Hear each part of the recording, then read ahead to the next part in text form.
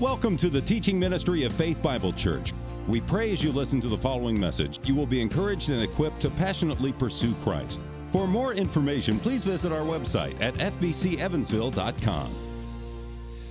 There is a fanciful tale, it's not true, but it's interesting, about a woman, she really did live. Her name was Julian of Norwich.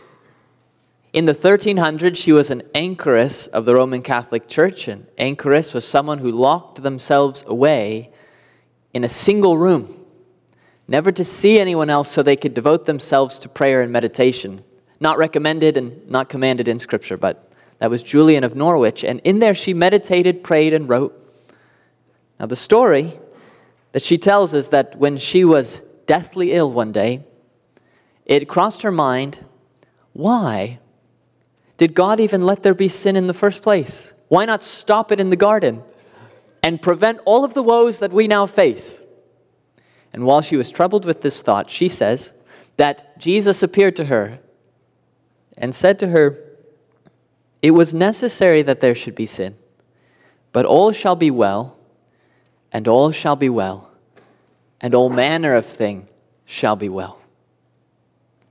Now, if we can discard the husk, I don't believe Jesus appeared to her and told her that, not because he can't, but because she also saw Mary exalted in the heavens. So it was a very Roman Catholic kind of a vision here. However, if we can discard the husk of the story, there is something right and significant in what is said there. It's a line that's now treasured by many people. All shall be well, and all shall be well, and all manner of things shall be well. That's true. Even though Jesus didn't say that to Julian, that is true. That line is asserting what we find at the end of our scriptures in the book of John's Revelation, when a loud voice booms upon a renewed earth and says, "Behold," this is how the story ends, "Behold, the dwelling place of God is with man. He will dwell with them, and they will be his people. And God himself will be with them as their God. He will wipe away every tear from their eyes. All will be well. And death shall be no more. All will be well. Neither shall there be mourning, nor crying, nor pain, or any more, for the former things have passed away. All manner of things shall be well." It's no wonder that Jesus, with this broader perspective of life, told his disciples and others over and over, don't be afraid. Because you and I are very much still like the disciples in that storm-tossed boat, cast around by the tumults of life, by the trials that you're experiencing now, afraid that we will perish, that all will not be well. But Jesus, knowing that he can and will still the storms with a single word, says to the disciples, "Why are you so afraid?" We look at our many trials and say, "Isn't it obvious?" No, it's not obvious. We don't have to be. Jesus understood that all will be well. All will be well. All manner of thing will be well. And we're not soothing ourselves with an empty hope here. We're not saying peace, peace when there is no peace. This isn't Elkanah, am I not better to you than 10 sons? Some cliche that we throw out, an opiate of the masses, some way to just calm ourselves in the face of the horrors of this life. That's not what this is. The reason we have confidence that all really will turn out well in the end is because there is a God, really a God of judgment, who exists, who controls all things, knows all things, and he has committed himself to bringing about a perfectly good ending. He is himself a righteous judge, and will not the judge of all the earth do right? He will, and you'll see it with your own eyes. All will be well. He will rectify every wrong that's happening on his earth now. This world will not correct itself. And those who believe that a Darwinian evolutionary view of this world, if they think that's sufficient to explain why we are here in this universe, those who hold to that may have some kind of hope or desire that things will turn out right, that wrongs will be righted, but it's only a guess. Because everything's an accident, so it's only a guess. Things could just as easily, or I would say more easily, turn out not well.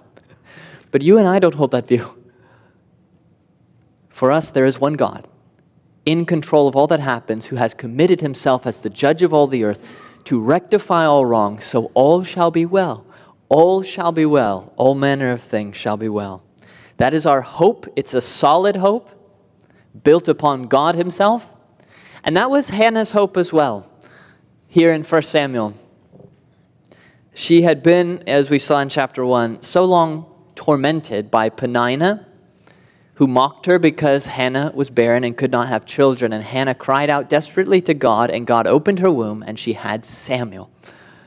God delivered her, and in delivering her, judged Peninnah. And that leads Hannah to now pray one of the greatest prayers in all of Scripture. It forms the basis of Mary's Magnificat. And there are echoes of it at the end of 2 Samuel in David's great prayer there. And this prayer we're encountering today, focused upon the fact that all will end well because the judge of all the earth will right all wrongs. This prayer has formed the basis of many prayers, millions of prayers, and of many hopes ever since. So let's look at Hannah's prayer, 1 Samuel chapter 2, the first 11 verses.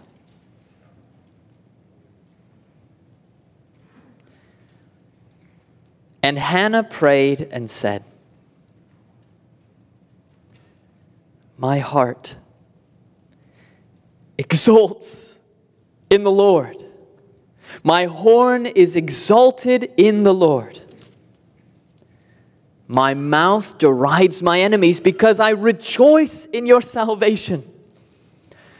There is none holy like the Lord, for there is none besides you. There is no rock like our God. Talk no more so very proudly. Let not arrogance come from your mouth. For the Lord is a God of knowledge, and by him actions are weighed. The bows of the mighty are broken, but the feeble bind on strength. Those who were full have hired themselves out for bread, but those who were hungry have ceased to hunger. The barren has borne 7, but she who has many children is forlorn.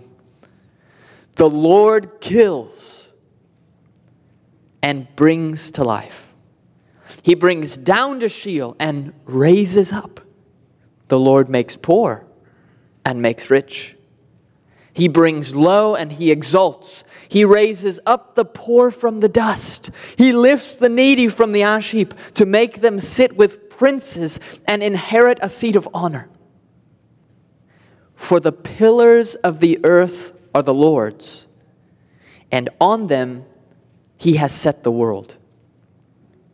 He will guard the feet of his faithful ones, but the wicked shall be cut off in darkness. For not by might shall a man prevail. The adversaries of the Lord shall be broken to pieces. Against them he will thunder in heaven. The Lord will judge the ends of the earth. He will give strength to his king and exalt the horn of his anointed. Then Elkanah went home to Ramah, and the boy was ministering to the Lord in the presence of Eli the priest. This prayer took place in history, a blip on the broad radar of real history. There was Hannah. That's why you see it bracketed by this narrative, by this story. The first verse there, and Hannah prayed and said. She's in Shiloh, partaking of the annual pilgrimage.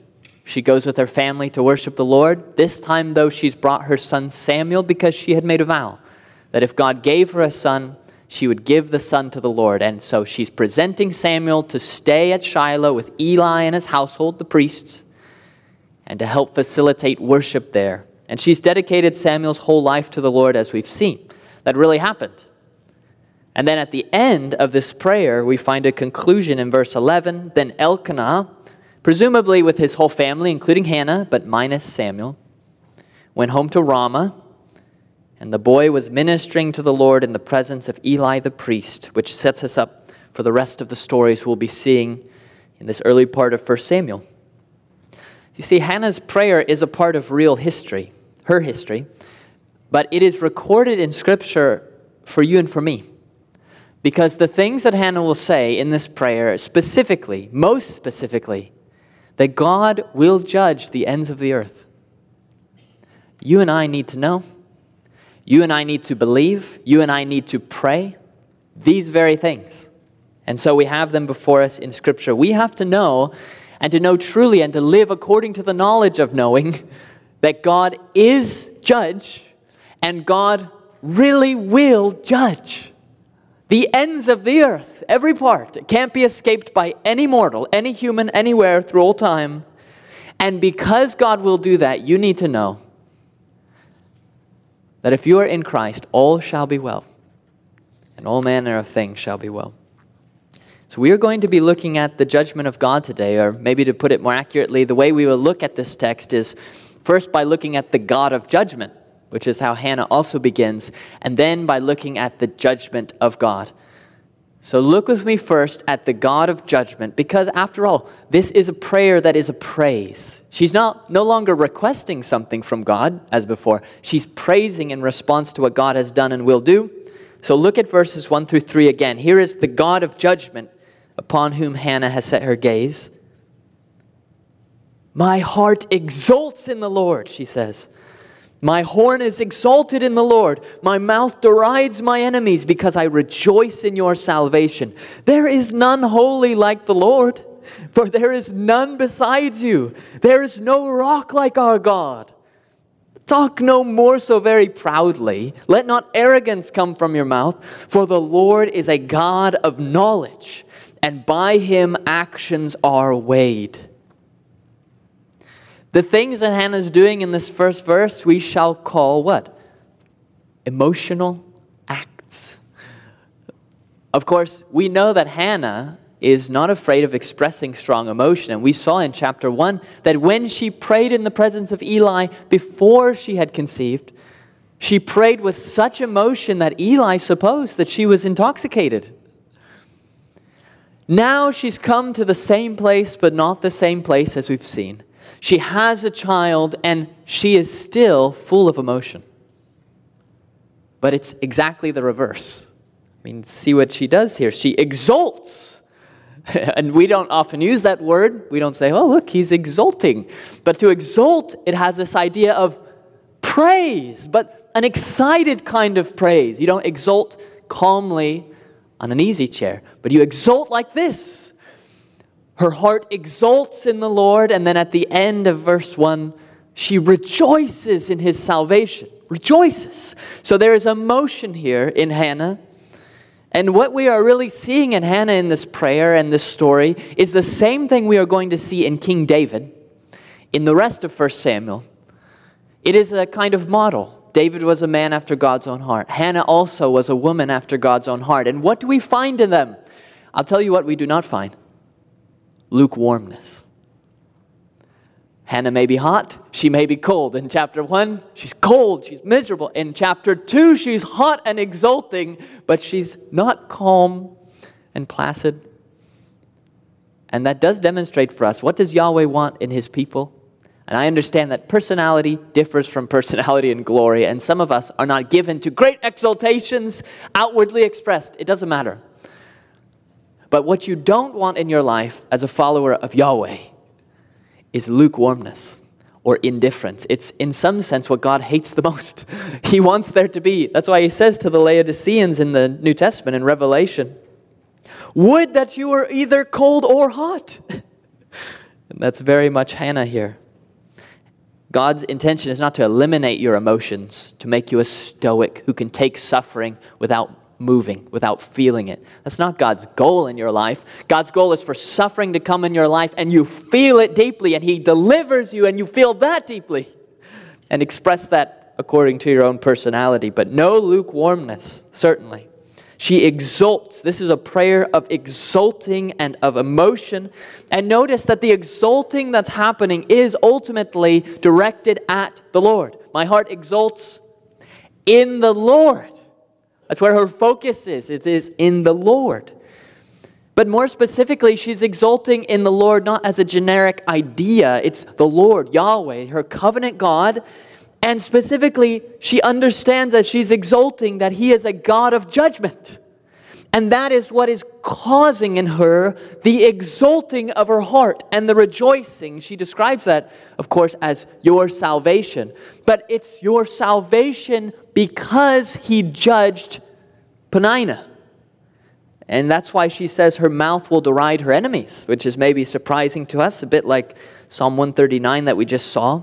What do you do with a psalm like that, speaking of God's enemies so fervently and strongly?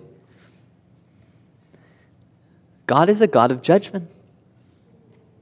It is a good thing. The second line here, my horn is exalted in the Lord, has to do with God's judgment as well. And the picture here is most likely of an animal that has horns on his head, and they use their horns for battle, so the animals are battling each other, and the one who's defeated drops his head. His horn falls, but the one who wins is triumphant. His horn is lifted up. And she says, that's how I feel right now. Peninnah was battering me and battering me and battering me, and God intervened and delivered me, and now I am triumphant. Not just over my enemies, but really over God's enemies, over those who take no knowledge of God to heart. Now, this deriding of her enemies, it doesn't contradict our call to love our enemies. But at the same time that we love our enemies, it is not wrong for us to have a sense of the rightness of God's judgment. We prefer, just as God does, that the wicked would repent and believe and be saved, because that's how God treated us. We're so grateful for His patience toward us. So that's our preference. But for those who do not repent, for those who persist with a hard heart against God, against His commands, against His people, Hannah, as a model, exults in that kind of judgment too. She's not embarrassed by it. She is glad that God is the judge of the righteous and the wicked. So really here, Hannah is rejoicing in God's salvation. I rejoice in your salvation, but it is a salvation through judgment. That's the theme all the way throughout this prayer. Because when God judges His enemies, primarily the spiritual ones, Satan, demons, but also human, when God judges His enemies, in doing that, He delivers His people who are always oppressed by His enemies. So that's why the negative judgment of punishing the wicked involves a salvation of the righteous. Because when you take away the Peninnah who's mocking Hannah, now Hannah is not mocked. That's the idea. And in both cases, it is judgment. It is God's judgment. Paul actually repeats the same sense in the New Testament. Speaking of future judgment, he tells the Thessalonians, God considers it just to repay with affliction those who afflict you, and to grant relief to you who are afflicted. So when Hannah thinks about God's ultimate justice, God as judge who will bring about lifting up the lowly and bringing down the wicked who are proud, she responds to that, not apologetically, but with great emotion. She is glad that this is the sort of God she worships. I hope that you as well are glad that this is the sort of God you worship. I understand that a doctrine like hell is a difficult doctrine. But it is entirely right for God to have decided that there would be an eternal hell as a punishment for treason and a refusal to repent and accept the salvation that Christ offers. We don't have to be embarrassed of that. It is right. It is right on God's part. She is exulting in God's judgments. And that's why she bursts out in verse 2. She's been talking about what God is. She's exulting in God for His salvation. Then verse 2 is just a focus on God. It's almost at first seems unrelated, but it's because she's praising God. Verse 2, there's none holy like the Lord, for there's none besides you. There's no rock like our God. God's holiness, this God of judgment, His holiness is His uniqueness. It's that He's different. different from our sin, different from the non-gods that people serve as if they were God. He's different. He's on a different level. And so she immediately praises him, because when she was suffering in chapter 1, where was Baal? The god who is worshipped by Philistines, by others. Where was Dagon? Where were the gods of the Philistines? Where were the other so-called gods of the land? Did they help her? No. Where was Ashtoreth? Did she help Hannah in her time of need? No. The simple reason that Baal and Ashtoreth did not help Hannah at all was because they don't exist. And that is her point in verse 2 is, to enter the competition of which God is the best, step number 1, you have to exist. And so she is saying, they don't even exist. There's none holy like you because there's none even besides you. There's no other actual God. You're the only God who hears prayer and answers because you exist. And so she praises him and says, there's no rock like our God. Now we shouldn't feel bad, although we don't have people worshiping gods in our culture and context right now in the same way that they did then.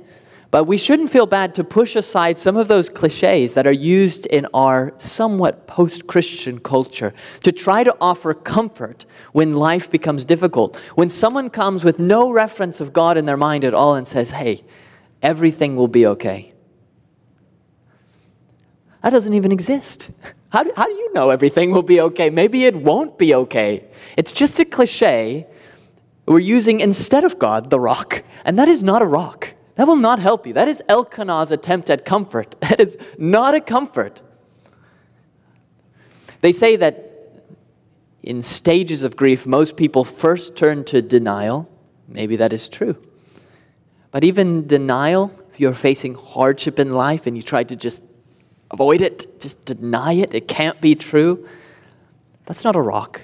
That's not a long-term solution to your troubles. There's only one rock to turn to when life is difficult. It's the rock to whom Hannah turned. He's the God who exists. There's no rock like him. He is the rock whose work is perfect and all his ways are justice. Now this brings us to, in Hannah's prayer, 2 couplets that together form, I think, really the center of the entire prayer. If you understand these 2 couplets, you understand the whole prayer. And the first of those couplets we saw at the end of verse 3, the Lord is a God of knowledge, and by him actions are weighed. This God of judgment is what we call omniscient. It means he knows everything, that nothing is hidden from him.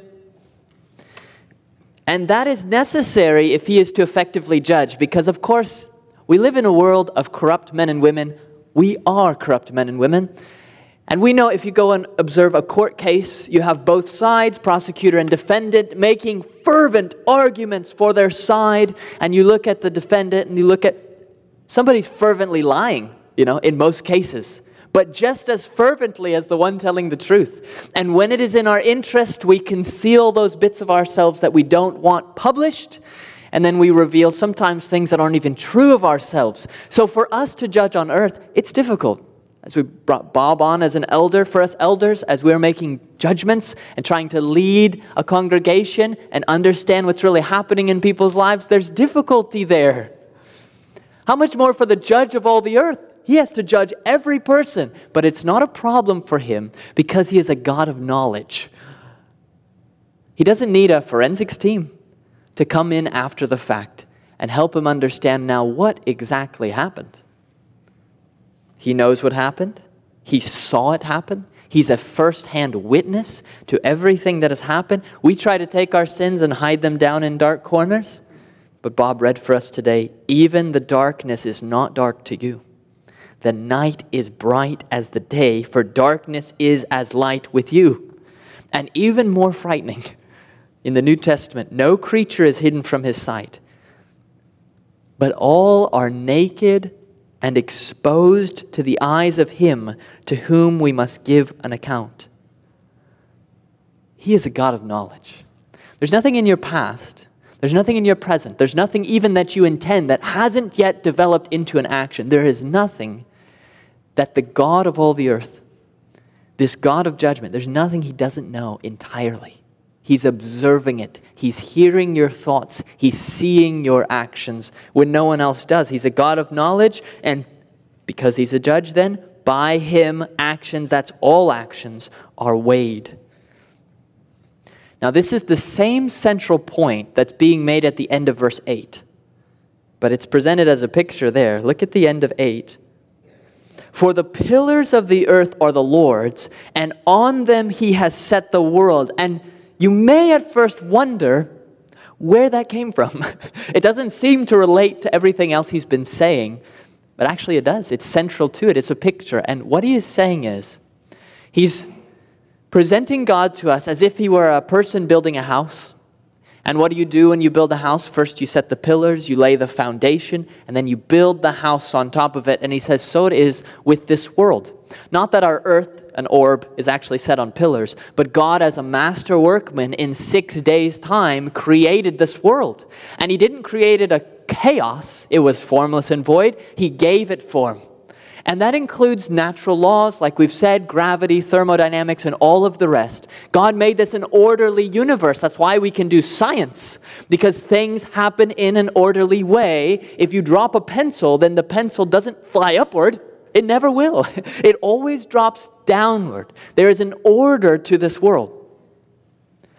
The point at the end of verse 8 is that order extends beyond the physical world.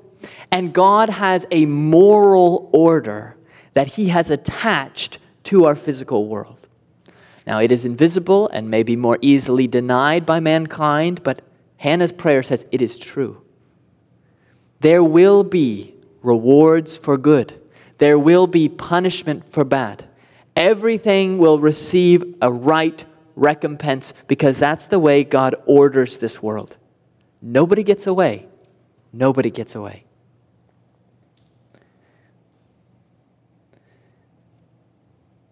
Why does nobody get away? Why is there a moral order that is not just a strong moral order like some good country might have, but an absolute moral order? It is because God is a God of judgment, and he guarantees that everyone will give an account for everything that happens. Psalm 94 speaks of those who, quote, kill the widow and the sojourner and murder the fatherless, and they say, the Lord doesn't see. The God of Jacob does not perceive. He sees.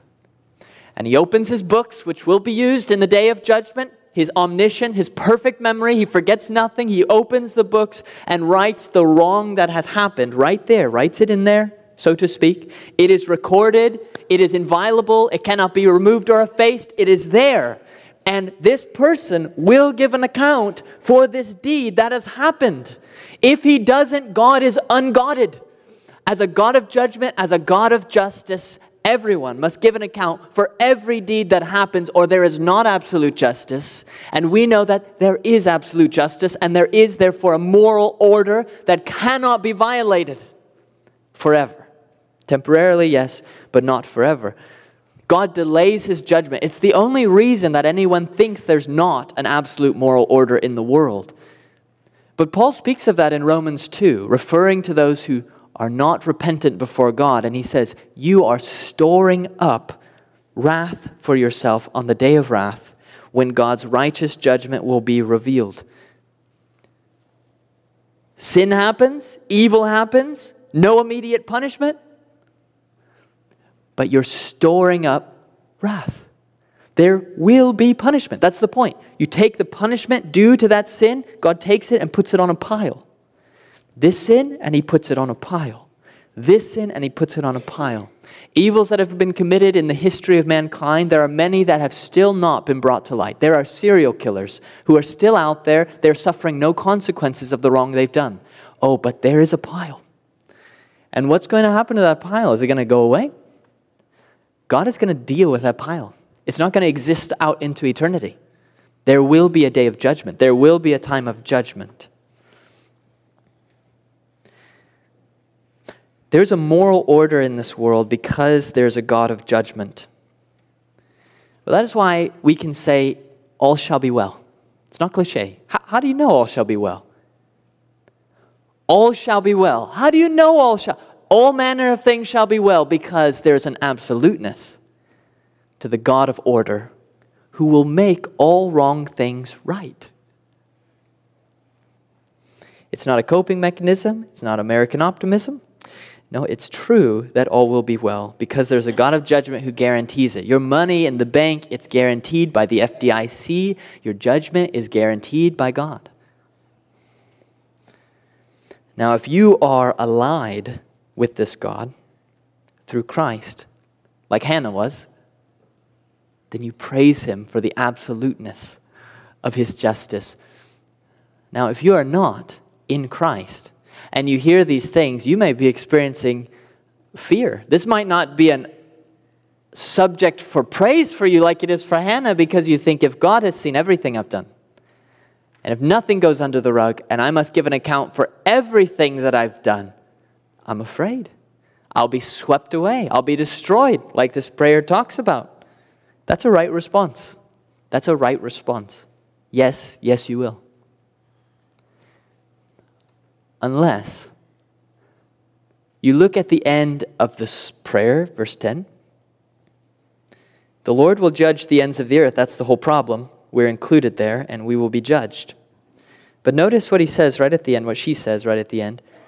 He will give strength to his king and exalt the horn of his anointed. And we will see that, first of all, that king is David. She's prophesying about David, whom her son Samuel will anoint as king.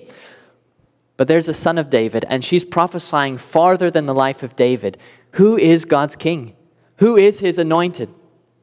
The word anointed is translated and transliterated into Christ. She's talking about the Christ. God will give strength to his Christ. Because here we are, and if God's justice is perfect and our judgment is piling up, we need deliverance. We don't need deliverance from Penina. And we don't need ultimately this deliverance from the Philistines or the Amorites. David will grant that to the people. We don't need that. Where are the Philistines? They're not here. We need deliverance from this massive pile of our sins for which we have to give an account. And who's strong enough to lift that? You can't do it. I can't do it. No pope, no priest, no person on this earth can lift that. You can't touch one of those without violating God's perfect justice. You can't remove it. The blood of bulls and goats are not sufficient. Who's strong enough? Who has been by God given the strength, given the authority to remove that pile? He gives strength to his king. That is why this prayer ends with a forward look toward Christ as God's king, who is the only one who can deal with your pile of consequences, moral consequences, in a way that satisfies the moral order which God has built into the world.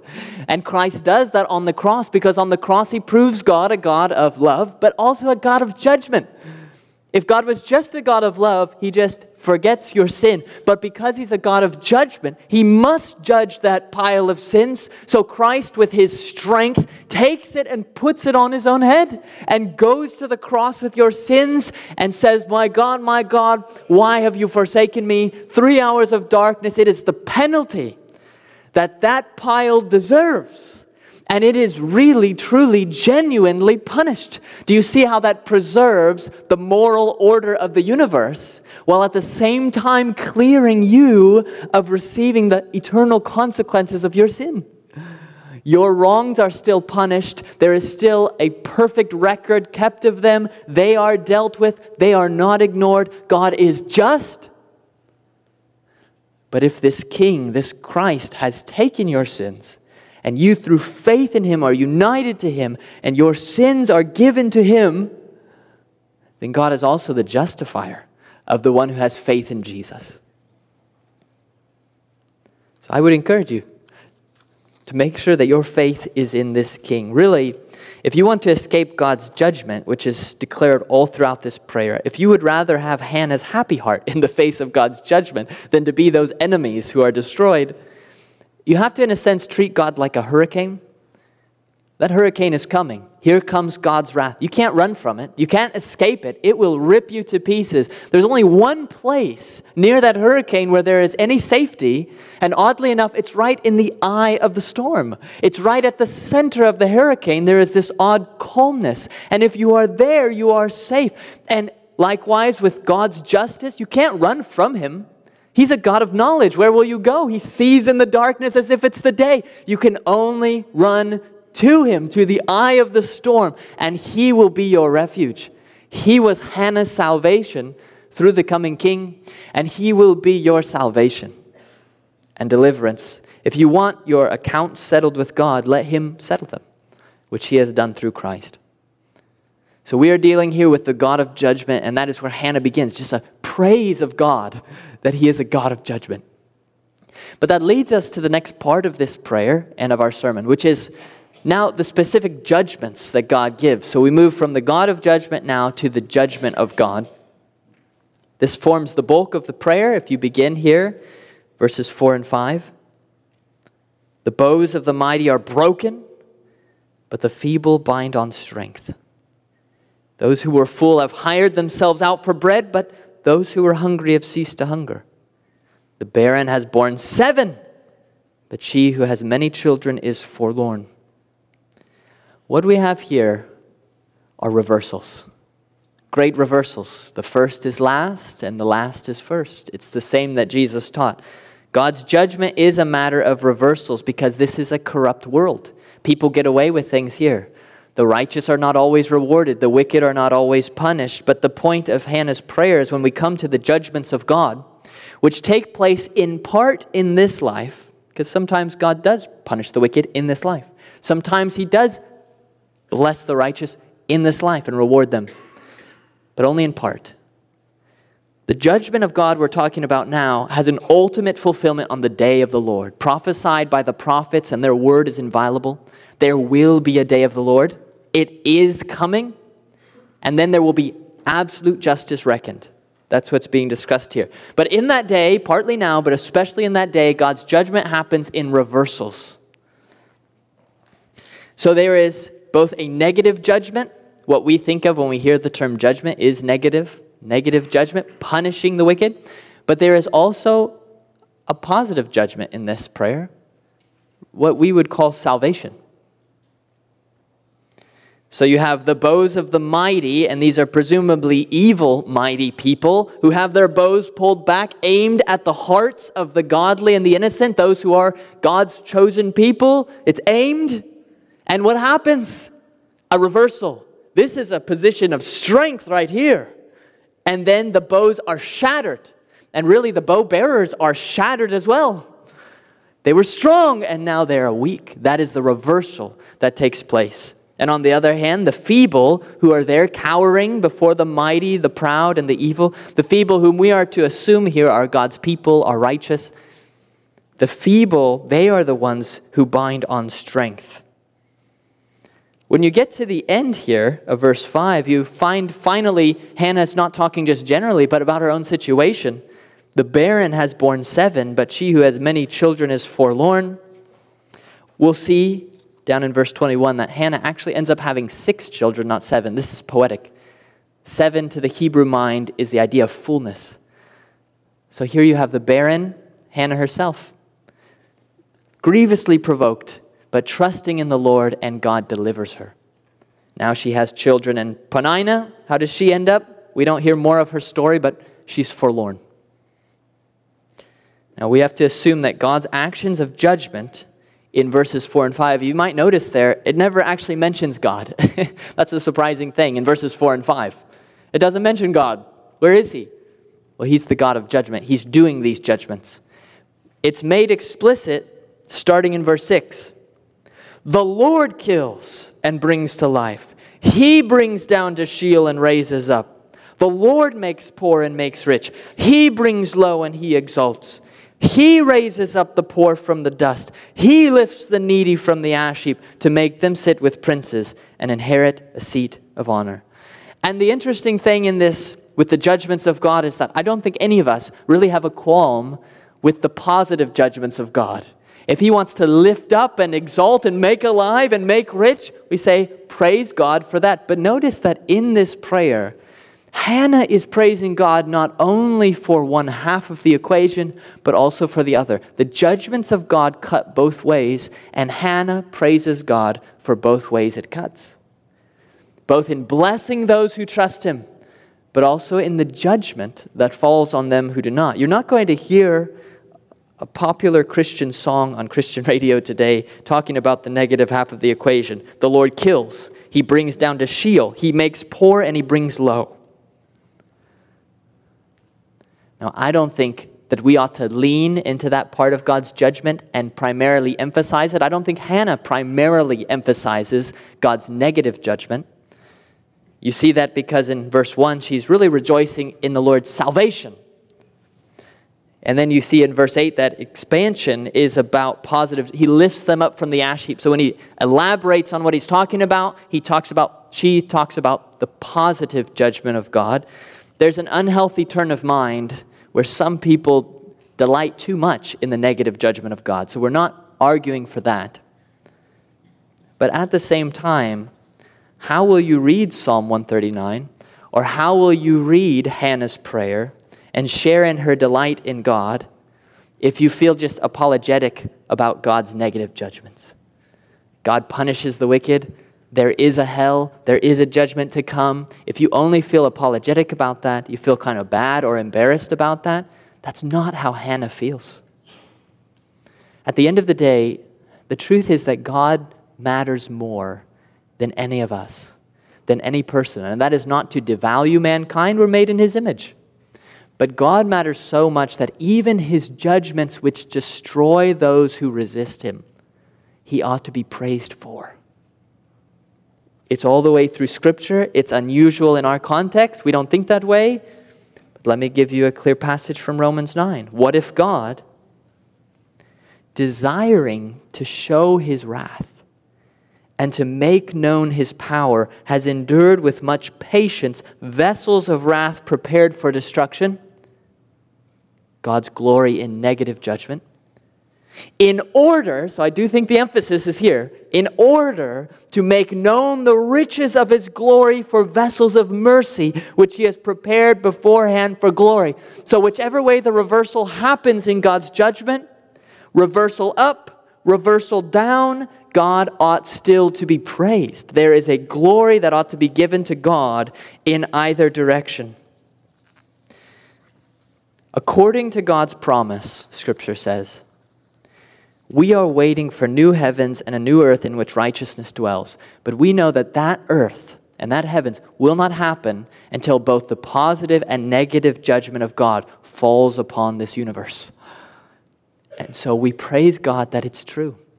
Share the gospel with your neighbors, with those who are lost. Plead for their salvation because God's judgment is absolute. It is certain and it is coming. And when they trust in Christ, rejoice in their deliverance, that God has saved them. Those who refuse to trust in Christ, God will still get glory. He's not thinking, oh no, you're ruining all my plans. He will still get glory. That's why Hannah can praise him in either directions.